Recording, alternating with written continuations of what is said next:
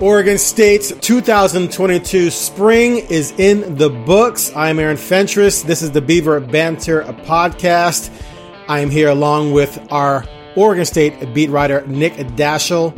Nick, you survived another spring. How are you feeling now that it's over with? Before we dive into what you saw. I like it because that means the next few months I can take a breath and figure out some stories I can't usually get to this time, when you're scrambling with basketball and football all the time. So, plus, the 4-hour drive back and forth to Corvallis, but it's all good. It was a good spring. It was a good spring for Oregon State. Well, that's good to hear. We'll dive into that. Obviously, we have a lot of topics today. We're going to talk about QB, of course. We'll talk about the sensational freshman running back Damian Martinez, the offensive line, the defense under Trent Bray, et cetera, et cetera, et cetera. But first, let's just get your big picture view of what you think came out of this spring. Just some quick points before we dive deep into certain subjects about how you think overall the spring went for this program. Cause hey, they had a breakout season last year. There's no doubt about that. And they maybe fell short of what they wanted to do at the end, losing the bowl game, et cetera, and losing some questionable losses down the stretch there. But coming off of that season, making a bowl game for the first time in a long time, this is a huge spring for them. So how do you think they came out of it injury wise? How do you think they came out of it developmental wise? I mean, I think I've been saying this for a while, but I think this upcoming season's, it's a window opportunity for Oregon State. The North is it's as puzzle. It's a puzzle as it's been for years. You got Oregon, Washington State with new coaches, Stanford and Cal. Stanford looks a little bit down. Cal, we don't know what exactly they're going to bring to the field. So, and Oregon State's got a lot of pieces coming back and. Shoot, I mean, if they can get the quarterback position right, I think they got a shot to at least, if not win the North, at least make a run and make it interesting. I mean, shoot, they were darn close to winning the North last year, so I think they're in a good position. And I don't think when the preseason media poll comes out, I think you're going to see that. I think. I would bet Oregon State is third behind Oregon and Washington because, everybody's got to pick Oregon first and Washington second. That's just kind of the way it goes. But right. I don't think Oregon State's going to be the quote unquote underdog. They came out of the spring in pretty good shape. They didn't have any major injuries. Guys that are going to be out for the season or anything like that. There were several guys that didn't participate at all, or that are prominent players, or they participated in a limited fashion. But they're all expected to be back in August. So, other than that, there were just a few nicks but I think developmental wise, I think the defense really took a step forward with Trent Bray. Leading the way for the first time. They showed a lot of promise in a couple of areas. Mm-hmm. The quarterback position, looks a little deeper than it did a year ago. With Tristan Gebbia and Ben Gulbertson back to practicing full time. The running back position is as deep as I've seen it, even without BJ Baylor being out of the mix. And the offensive line just continues to look solid. I mean, it was the best position on the team last year, and I'm not going to say that it will be again this year, but I think it's got a chance to, if they can develop some depth. Excuse me. They've obviously had a lot of health. They've been pretty lucky health-wise on the offensive line. I don't know, how many years you can go expecting to run the first 5 guys out there and game after game and think that's going to work. At some point, they're going to have to lean on some depth. And so I know that was, if there was a concern coming out of spring, it was, who's going to be our backups there. They're not quite sure of that. Well, let's start with quarterback Tristan Gebbia back doing his thing. They did not get the potential superstar transfer JT Daniels. I use superstar facetiously. He ended up going to West Virginia. And of course you have Chance Nolan back after a pretty solid first year with the Beavers. What do you make of that competition, and what do you make of the development of Nolan, if anything, given the fact that we saw promise from him last fall, but he obviously didn't, become a full-fledged, bona fide, this is our guy quarterback, but he still has a lot of talent. Right. I think one of the reasons Jonathan's a big competition guy, and I don't know that Chance did enough this spring to say, I'm 100% the guy. Particularly because Jebbia and Gulbranson were just coming off injuries. They only, they've had the spring to show what they can do, but really they need, the summer to continue their progress. And then I think Jonathan wants to see what they look like come August. But with Chance Nolan, what he brings to the table is just more than the other two, because he can run, he can get out to the edges, they can run some design plays, for him to run on an RPO.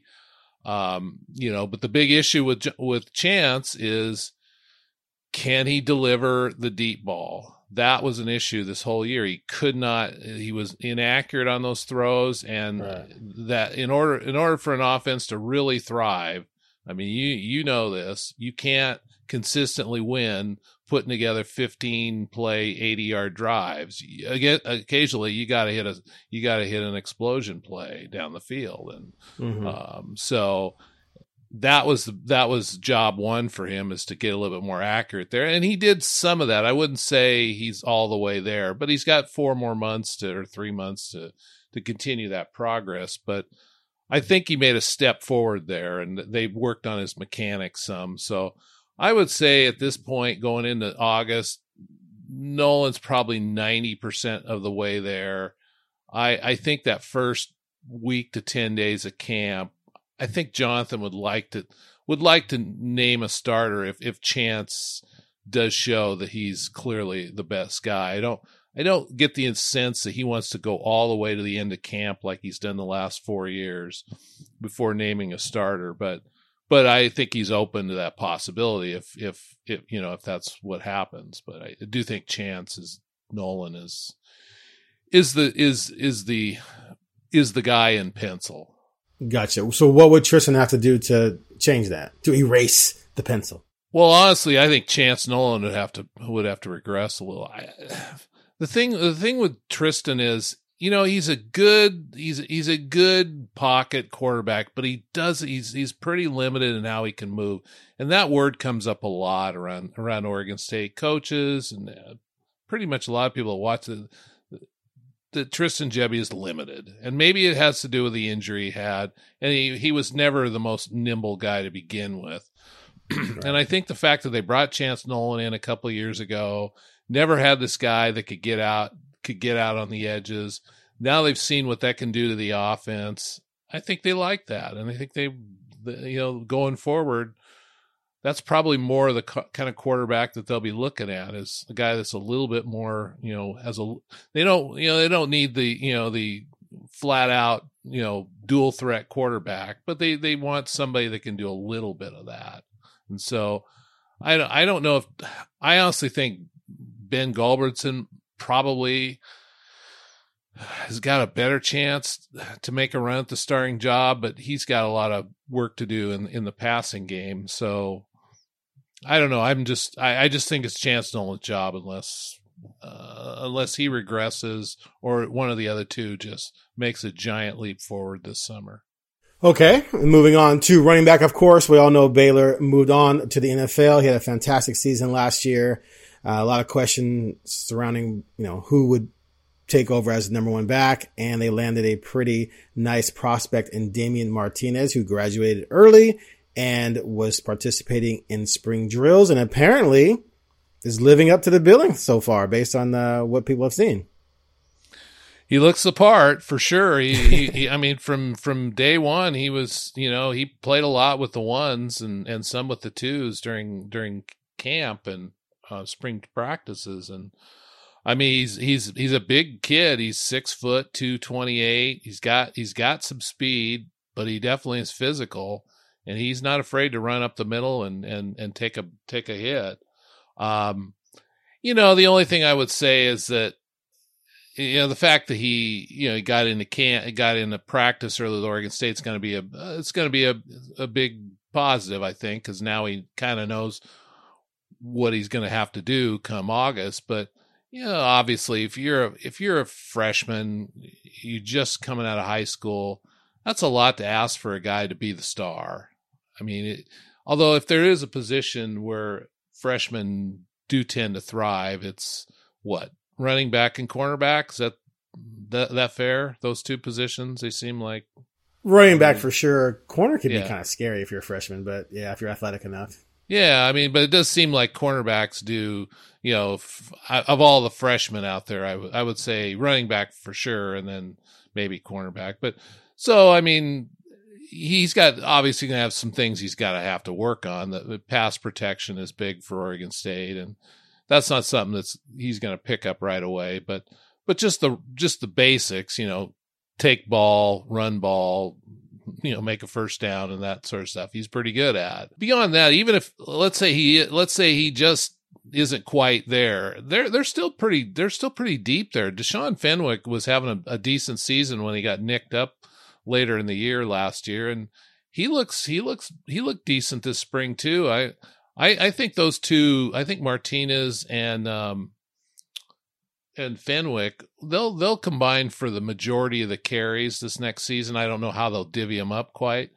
And then Trey Lowe had a decent season, as a third down guy, and he'd come in occasionally and take a series. And he's just a little different back than those two, a little smaller, a little more nimble, maybe catches the ball. He got a lot better in pass protection last year.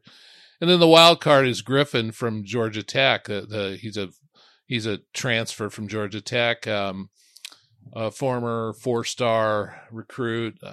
Did get a lot of touches down there because they had a BJ Baylor type at Georgia Tech who did most of the running, and we don't know what he brings yet, but obviously he has some potential. So come August, it's going to be exciting to see, these four guys, and, who knows, maybe there's another guy on the roster that they'll get in the mix too. But I think that's a real position of strength for Oregon State. Well, of course, any good running back needs a good offensive line to run behind. That was clearly one of Oregon State's main strengths last season, especially on offense. Well, let's just say for the entire roster, so to speak, because the running game kind of carried the team and helped the defense. But they did lose two veteran guys off that offensive line. What progress do you think Oregon State made during the spring to fill those two holes and maintain the running game that they've thrived off of the past two seasons? Well, the biggest change they made was they moved Brandon Kipper inside. He'd been playing right tackle the last 3 years. I think he'd started 32 consecutive games, something like that. So they're moving him inside to right guard and moving Tali Fuega into to right tackle. And he played a little bit of that last year. But those two together, side by side, holy smokes. I mean, they're both 6'6". Both of them are in the neighborhood of 330 pounds. I think Tali's a little bit bigger, maybe 330-ish. And, Kipper's maybe 325, 327. But, I mean, that's a mountain of a right side for Oregon State. I think Tali might be a little bit better of a right tackle prospect than Kipper. I know that they think that Kipper his future NFL future is probably at a guard anyway, and so they want to move him inside and give him a chance to show what he can do, and maybe it's a benefit for Oregon State anyway. The left side it's pretty much the same. It's Joshua Gray, who started at left tackle last I want to, gosh, did he start a year? I know he started last year. I want to say he started the last 2 years. And then Marco Brewer, who played a lot last year at left guard. So, the both sides of the line's pretty good. The question mark is going to be, at center. They lose Nathan Eldridge. He was a 2-time first-team All Pac-12 center. I think he was on the All Pac-12 teams 3 times if you throw in Arizona when he was at Arizona. And he's one of the biggest losses on this team. Can Jake Levengood step in and maybe not be Eldridge, but be good enough. Jake has played a lot on the offensive line. He hasn't played a lot at center, but Eldridge last year, the big thing he stepped forward he made last year was he not only blocked his guy, he was able to get downfield and get to a second guy, and so that made a big difference. Can Levingood do that? I don't know, but if I think with the other guys he's got on the offensive line, they should be. I don't know if they're going to be as good. I think they got a chance to be as good as last year. I don't know if they can be better, but they got a chance to be as good as last year. And if that's the bar, it's pretty high because they were one of the best offensive lines in the Pac-12 last year. You're thinking this line can be strong, but maybe not match last year's. I think it could. I think it could be the interesting part would be the right side. Can the right side be better than last year? Because it's just so huge, and if Tolley can move a little bit better and pass block a little better than Kipper did, maybe they're as good or better than last year because the right side will be better. I mean, that's to be seen, and of course, injuries are all going to be a part of it. And we didn't again. They had so few injuries the last 3 years on the offensive line. If they get a few guys nicked up there. Do they have the backups to fill in at least, hold it down? That remains to be seen. You are listening to Beaver Banter, and we'll be right back after a quick break.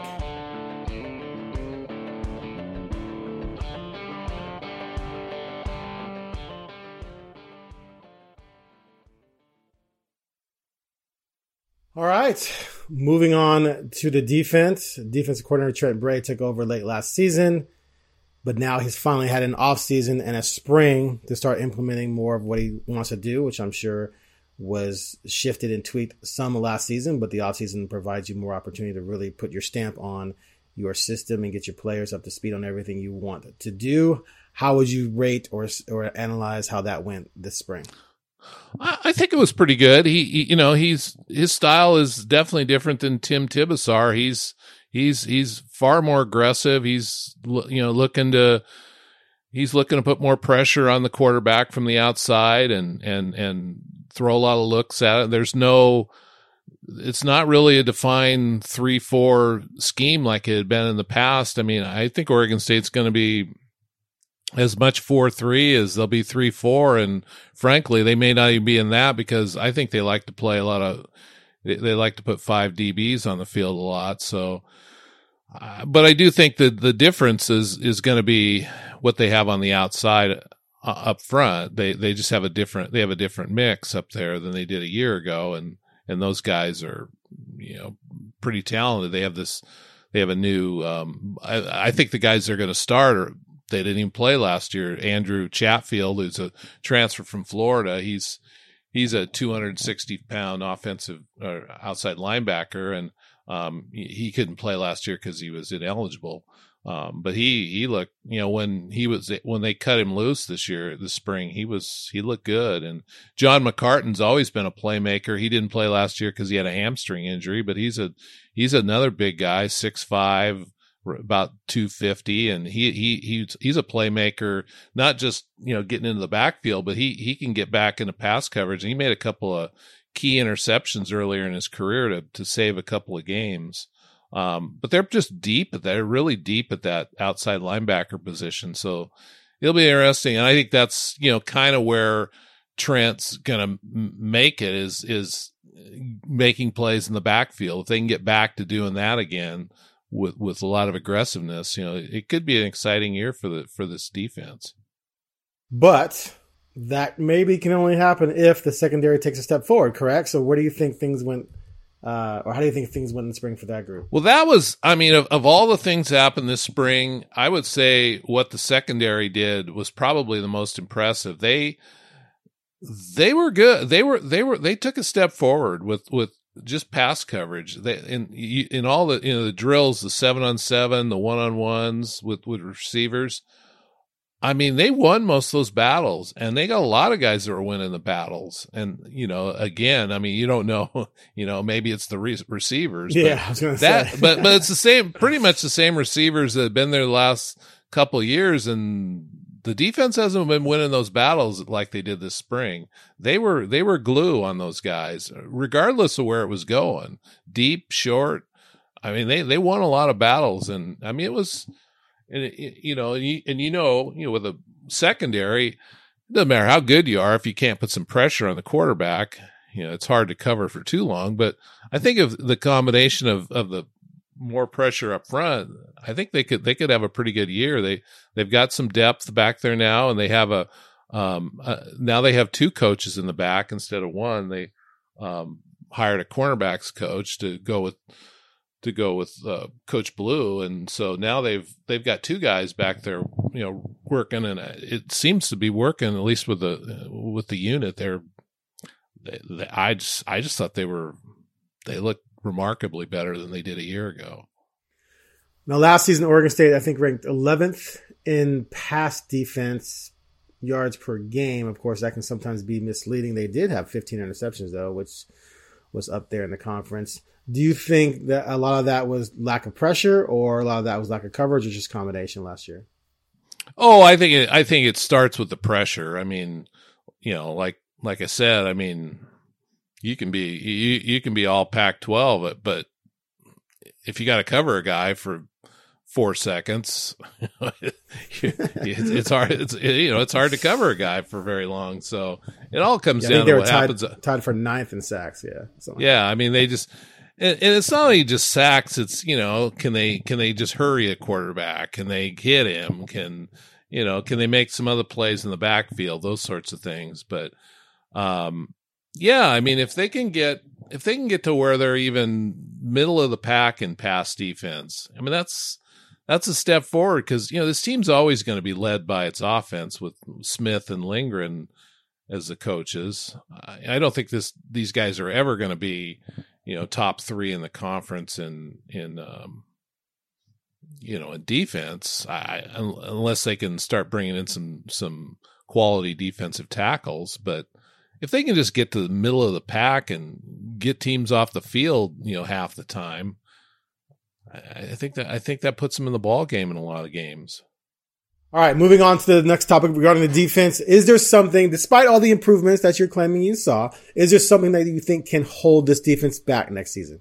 Sure, it's a defensive line, and that's always the case with Oregon State. Well, I should say the defensive line, and then let's see what happens at inside linebacker. The defensive line it's obviously not 2018 or 2019. They've made improvements from there. They're better there, but they still don't have a real stud in the middle that can take on a couple of blockers and make plays in the backfield. And maybe that guy is Thomas Seo. He missed the last 10 days of camp. Well, I want to say it was close to the last 2 weeks anyway. And he's a 365-pound defensive tackle. So if he's back and he's healthy, maybe he's that guy. But we don't know. Simon Sandberg has been he's been a good solid player, but there's no stars on that line, and there's no nobody that. I don't know. Maybe there's a couple of guys that would start at a few other places, but it's not a average to above average defensive line. At least that's what it appears. Now again, I'm willing to be proven wrong come August and September, but that's one area that could hold these guys back. The other is inside linebacker. I think they're pretty good there. But they did lose Avery Roberts, and he was obviously a big playmaker. He was a first team all Pac-12 linebacker. I think he led the conference in tackles. I want to say he might have led the conference in tackles the last 2 years even.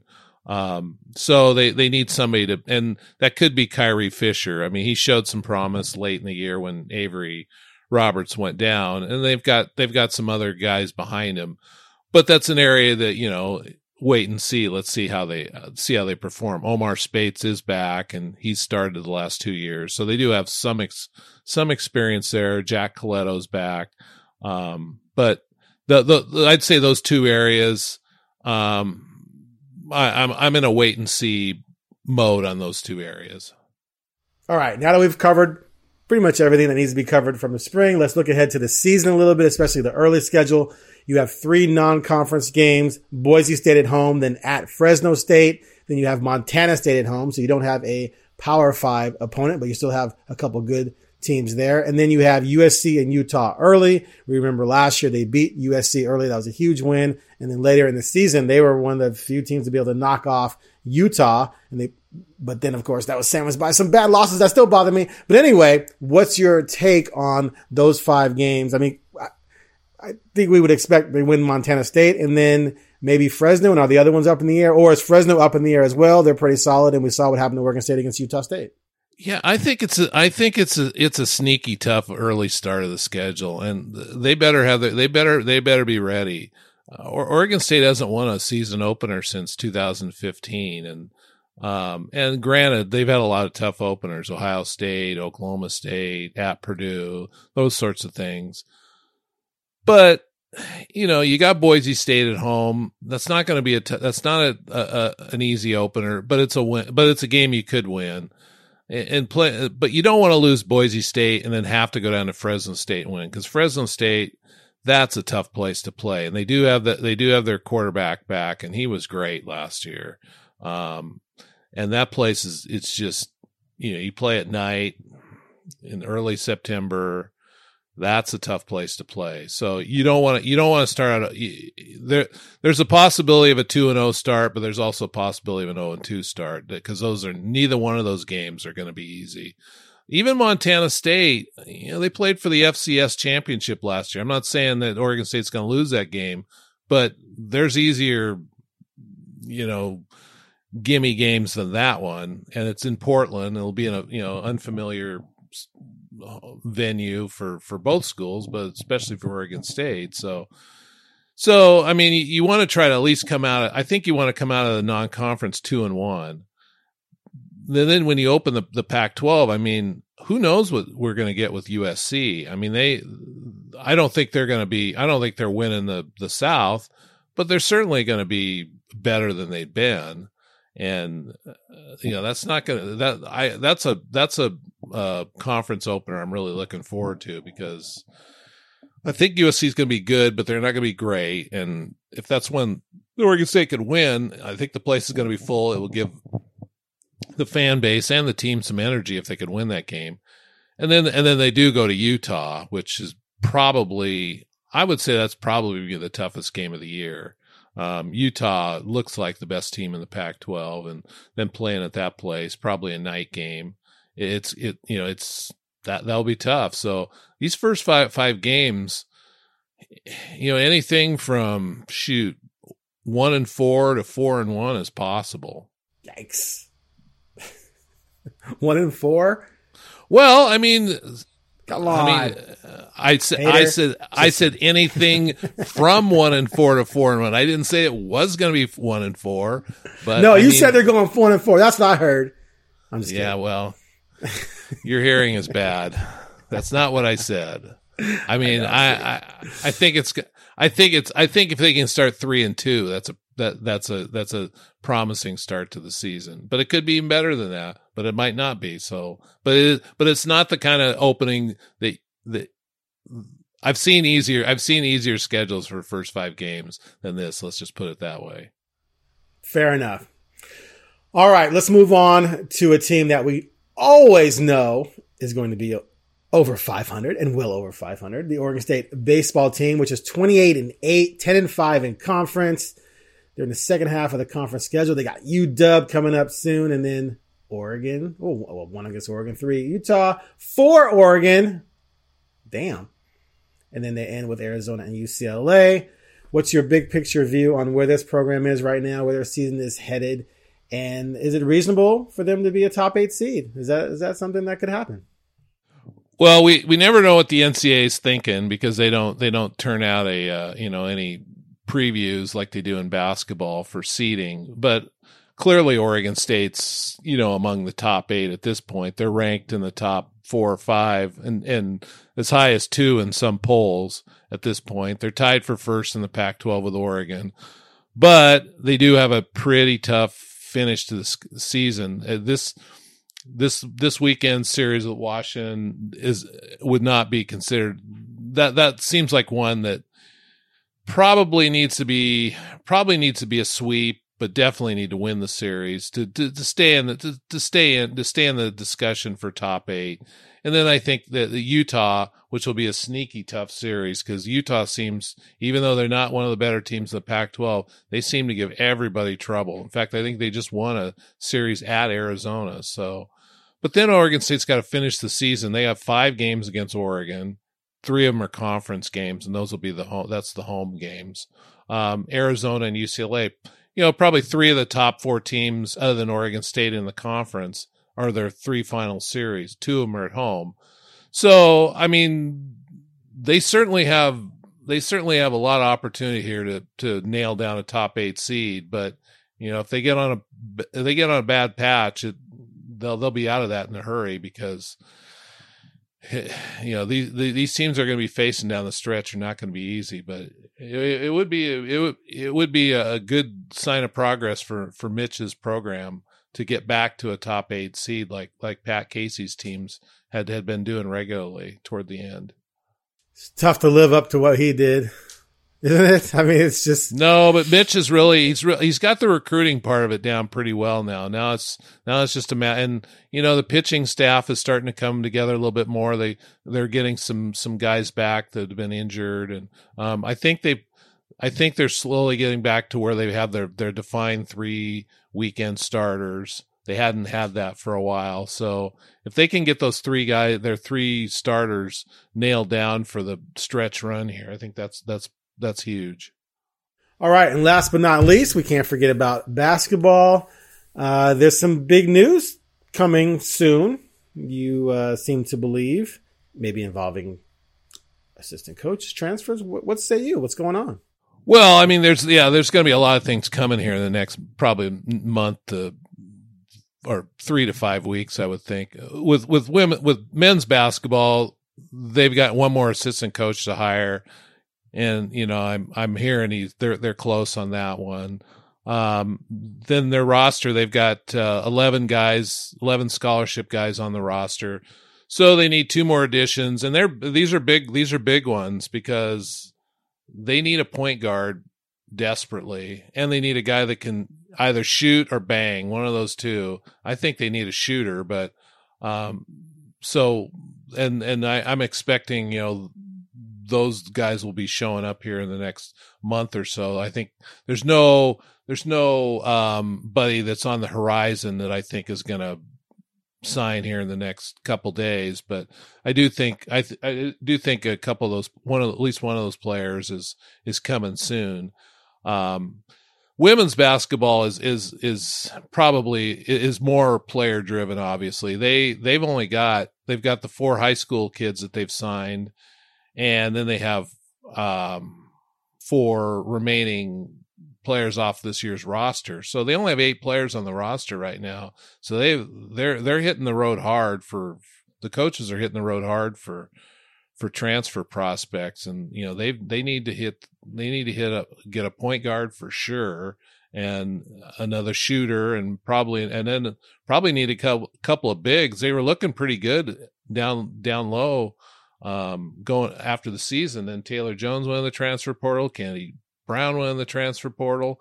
Suddenly all their depth, near the basket went away. And so I think they're going to need to go find another big too. So I expect Oregon State women are going to probably land, 3 or 4 transfers here in the next, week to 5 weeks or so. So keep tuned onto that, because that's, it's going to make or break what they do. Right now, they've got some good players on the roster, but they definitely need some more. They need more to return to the top 25 like they've been accustomed to. All right. I think we've exhausted all of these topics. Anything else you want to touch on before we check out here? No, I think that's probably, Research Stadium will be on the topic here once we get into August, with how it'll look for the fans come game day in September. They'll be continuing construction on the stadium until probably early to mid August, and they'll shut it down for the season. And so you're probably going to get a good look at least the guts of what the West Side's going to look like this season. And they'll have that new video board up, which, on paper and the drawings looks fantastic. But right now it's just a shell down there, what we saw. But yeah, that should really make that stadium pop with that new video board they're going to put up. So kind of excited to see that. All right. Well, that's it for the Beaver Banter podcast. Thanks, Nick, for all of your input on everything Beavers related over the spring. We will be back soon with another episode. Please be sure to click the subscribe button and give us a positive rating. We would appreciate it. Again, I am Aaron Fentress and he is Nick Daschel, and we'll catch you next time.